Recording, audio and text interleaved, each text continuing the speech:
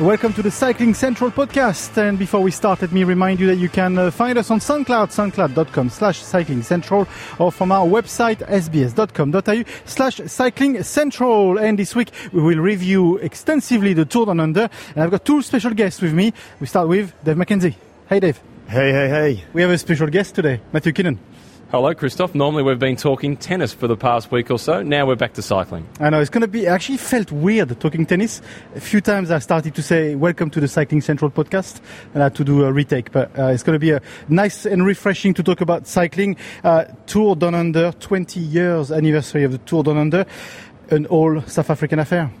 It was brilliant, and I think a popular winner on many fronts, not just from his teammates, but from other riders. And then I saw a few posts from former riders saying couldn't have happened to a nicer bloke. So it was deserving, and for all the hard work that he's done. And it was almost pre-planned. Well, it was pre-planned. They kept it quiet, but Mitchelton Scott, once again, masterstroke.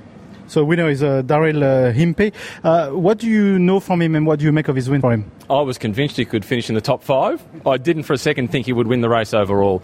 If you look through the history of the Green Edge team, which we now know as Mitchelton Scott, there's barely a significant win that Daryl Impey has not played a part in. Amongst those biggest ones was him leading out Simon Gerrans to win the stage at the Tour de France in 2013, then the team time trial the next day. And of course the story of Daryl spending a few days in the yellow jersey. He so rarely gets the chance purely for himself. And even at this Tour Down Under, his selflessness almost cost him the overall win. That stage into Stirling, where he did the job for Caleb Ewan and he finished second on the stage victory and the extra time bonus, that could have been the difference if Richie was just a fraction quicker up Wollonga Hill. And as Macca has just alluded to, everybody is delighted to see Daryl Impey win the race because he is the selfless workhorse for that team.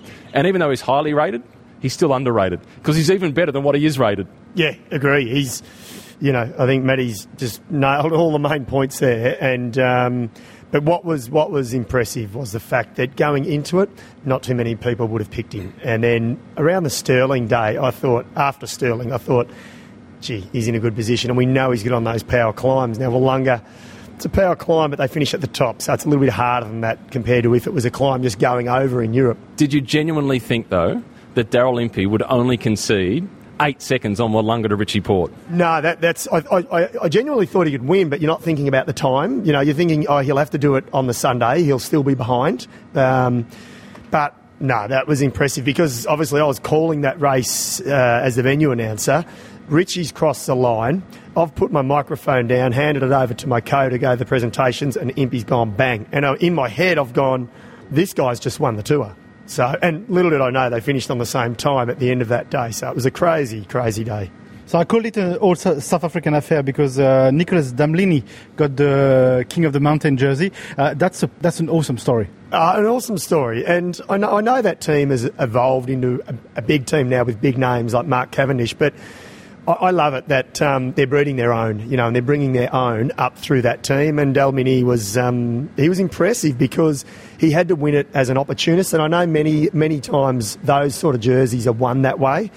But he rode an above and beyond himself. And on that final stage, he had to win the KOM points at the top of Wollonga the first time, and he did it. And it is not easy to do that. That marks all the characteristics required to be a good professional bike rider. Because in that race, there was no way he was going to win a stage. And there was no way he was going to be a factor in the general classification. So as a professional cyclist, getting exposure for my sponsor and for myself, how can I get something out of it? Get in the break, pick up those points. Look at the career that Thomas de Gent has built. He's won races through getting in breakaways. In fact, he's only won races through getting in breakaways, and big ones. Yeah, and I think, we'll go back to Damlini, but you made the point, Matty. I think he's only ever won solo to Thomas de Gent. But on Damlini, what else was impressive, and whether this surely would have been partly his director sportive, but also their plan, he'd win the KOM points, sit up and go back. So once the KOM points were done for the day, he'd actually sit up, save the legs, and we know how hot it was. It was 40, 45 degrees. Every other rider out in that break, were just burning matches all day. So they went in with a clear strategy and they executed, which makes the Jersey win even more impressive, as opposed to, first day in the breakaway, this feels okay and let's see what happens. They had a plan and they nailed it. Absolutely. Sprinter Jersey went to Peter Sagan. Logical? Yes and no. He's a world champ, so we expect so much from him. But he came back this year opposed to last year a little bit fitter and a little bit better. And I heard actually last night that he expected in 2017 that he might just win a few stages, and he didn't win one. So I think he came a bit more prepared this time round, and he had to fight for it because obviously Caleb Ewan, Andre Greipel winning 2 stages, he had a battle on his hands, but it was nice to see the world champ presented on the final day. You know what the frightening thing is? This is the best he's been in January. So if you're Sepp van Mark, Greg Van Avermaet, Michael Matthews, and you're watching Peter Sagan in January in this condition, you're jumping on the ergo. You're doing a Zwift session, getting ready to race. Well, it's one or the other. You're either thinking, oh, good, hopefully he's peaking too soon, or, oh, my God, we might as well start thinking about trying to be Grand Tour riders. Peaking too soon? You reckon he was okay in April of last year? He went okay. His form looked pretty sharp in July when he won that stage with his foot pulled out at the Tour de France, and then he won the world title in September. Don't worry about peaking too early. Absolutely. You mentioned Greipel. Greipel won 2 stages, first and last. What was his impact on the Tour? Huge. I think I spoke to him obviously a few days over the race, and I said to him, can you think back to when you won your first stage? And he said, yes. He said, it was 10 years ago. He said, we arrived with black jerseys. Our sponsor had just dropped off, and I won, and I didn't know what my future was going to be. I wasn't a big name. And he said, bang, I won my first stage. And he said, so I have these special feelings. That final stage, he became the first guy, the only guy, to win 5 times on King William Road, so the street race around Adelaide. Robbie McEwen and he were a tie at 4 each, and Robbie's obviously retired, so he's got that record. But he's also got the record for the number of wins, 18 stage wins. That comment about Andre Greipel when he first came and won the stage, it shows the significance and the strategic positioning in the calendar for the Tour Down Under, because there's been a few riders where their story has started and that generation has started at the Tour Down Under. Alberto Contador is a classic. He always refers to his stage win in 2005. It was when I knew I could be a pro cyclist again. Greipel that you've just mentioned. Peter Sagan, his first ever World Tour race was at the Tour Down Under. Stage up Wollonga Hill, Valverde's there, Luis Leon Sanchez, the world champion Cadel Evans, and some guy from Cannondale. It was Peter Sagan. So it's well placed, the Tour Down Under. 20 years, it's already developed a great history. So do you reckon that's why all the great riders from Europe are coming down here to just take part of it? No. You work for SBS, you watch the weather report, you've seen what it's like in Northern Europe at the moment? Yeah. Exactly, I was going to say the same thing.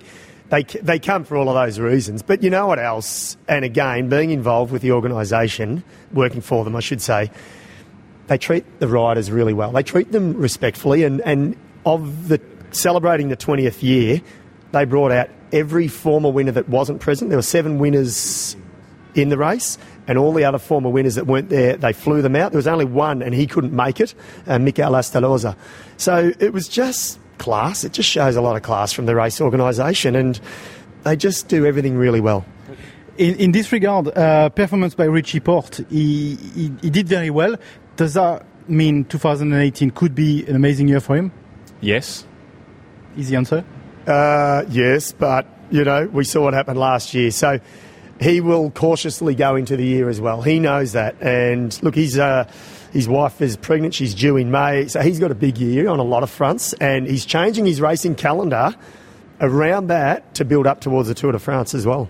He's about to become a father. No doubt he's got a spare bedroom for him to sleep in uninterrupted. Caleb Ewan wore the jersey for 2 days on this tour. Sam, it's going to be quite an impressive year with a Tour de France start for him. So 2018 quite shining for Caleb. Quite shiny. He learnt one lesson at Tour Down Under as well into Victor Harbour. He looked around his shoulder, 200 metres to go twice. You don't do that. You go for the line, especially when you've got about 3 lengths on your rivals. And it was Viviani who came from about 6 wheels back. I say use his track craft. He just used his common sense. It's 200 metres to go. You've got a guy there looking over your shoulder. You go full gas. He's a sitting duck. So I think Caleb learnt from that. And his director, Matt White, said, you know what, I'd rather him learn a few lessons here than in July. So not a bad week for him on both fronts. He's matured a lot. 12 months ago, there was a little sense with Caleb that sometimes, if things didn't go his way, he shifted the blame. And it was also more the first stage where Greipel won, and Caleb just didn't quite get it right. Didn't have the legs, the team rode really well, and he owned it. He owned it on the first stage, he owned it on the stage that you're referring to where Viviani got the better of him, and he took responsibility, said the team rode brilliantly and I made mistakes. That motivates the team to do the job again the next day. He's grown in the last 12 months significantly. Significant mark as well, the 20 years for the TDU. Significant mark because of the equal pay reach for women and men. Yes, very significant. Now, there's a few ways you can look at it, and some people will argue, or not argue, but debate, it's not sustainable, they shouldn't do it, or not yet at least. I think it's great, and here's why, because I don't think equal salaries is sustainable. It's not possible at the moment. Teams would fall over. So I think if race organisations can at least make the equal prize money, give that respect, I think that's one step in the right direction. But what do you make of David Lapartien, that was here, the chief of the UCI, making that statement saying, look at other tours, you should be doing the same. Should the UCI be enforcing this? It's a difficult one for them to enforce when they've actually got nothing at stake financially. And as David alluded to, it can potentially put businesses out of business. And the issue about equal pay is never going to be equal pay. There's not equal pay between the men either. Peter Sagan is paid a lot more than what Ben O'Connor is, and for good reason. It's about the commercial value. What the sport needs to do is make women's cycling more commercially attractive to sponsors. So they need to work on the media coverage, the broadcast, those elements of it, so as it becomes commercially more attractive. So then they do get paid more, which as athletes, they work just as hard as the men and they deserve to be paid as much, but life's not fair. So we've got to work harder to get them those opportunities. But could it reach a level where, Matt, you are the tennis at a minute, the prize money is at the same level men, women? Can we reach this in cycling? I don't think we will in the foreseeable future. It would be nice because in tennis, the US Open, they had equal prize money in 1978. So we've got a bit of catching up to do. In 1978, or 1980, for example, women's cycling wasn't even at the Olympic Games. It didn't come to the Olympics until 84 with the road race, the track in 88. We've got a lot of catching up to do. Okay. In any other business, David Lapartien again came out and talked about Sky and Froome, and he's pretty much demanding Sky to suspend Chris Froome. Is that fair? Yes and no. We don't know what's going on. What's going on behind closed doors? What's happening with the case? So I pause to make a judgment on Lapartien's comment, because what is happening? If there's stalling, if there's a lot of stalling going on from Team Sky, then yes, they should suspend him. But if they're not stalling, and it's a legal system and a process that's holding it up, that's not their fault. So I don't want to make a comment on that. Okay, it's a complex one then. Yeah. Innocent till proven guilty, but I want it resolved as fast as possible. And everybody should be treated equal thing, but this is one with such high priority for the sport. The UCI should be doing all it can to work with WADA, whoever is running the case, to get it resolved as fast as possible. The last thing we want is for Chris Froome to turn up to the Tour de France without this having been resolved, or the Giro d'Italia, or any race for that matter, without this being resolved. The Contador case from Clenbuterol and then winning the Giro and not winning the Giro the following year is the perfect example. And if I see one more PR stunt tweet from Chris Froome trying to win back that public support, a photo with his son, I think I just might spew up. It's driving me mad. Terry Wallace style. But why is it? Do you know there's a mute button on Twitter? Well, I like Chris Froome, my dealings with him, but it's just going a little too far. It's not quite a photo with the 7 yellow jerseys, but it's getting close. Yeah, that's right. Treat the fans with a little bit of respect, that they're not stupid. Like, seriously? I just think it's not rocket science. If I was Chris's PR team, I'd actually be preparing him for his speech for a 6 or 9 month ban, because I think that's where he's heading. Every time I see the Twitter handle pop up, even before I read it, I kind of put my fingers over my eyes and I look through my fingers and I cringe and oh no, he did. Okay, let's talk something positive. Let's talk about... Pardon? Pun non intended. But let's talk about the Cadels race. This is coming up. What do you make of it?